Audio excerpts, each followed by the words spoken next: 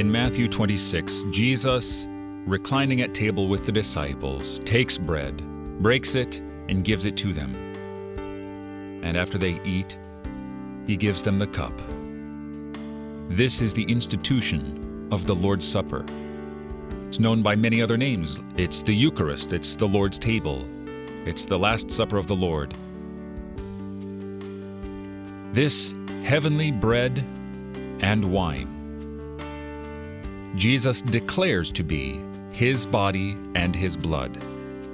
Now, if you don't think that Jesus is the one who created heaven and earth, and if you don't think that he can perform miracles simply by speaking them, then you would have no problem doubting that this bread and wine are the very body and blood of Jesus.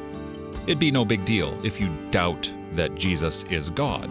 But if you truly believe that Jesus is God, if you believe he is the Christ, the Son of the living God, and that he was there in the very beginning with the Father, and through him was made all things that were made, why doubt him here?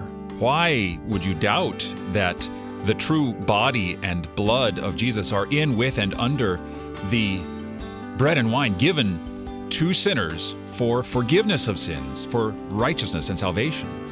Do not be doubting, but believing.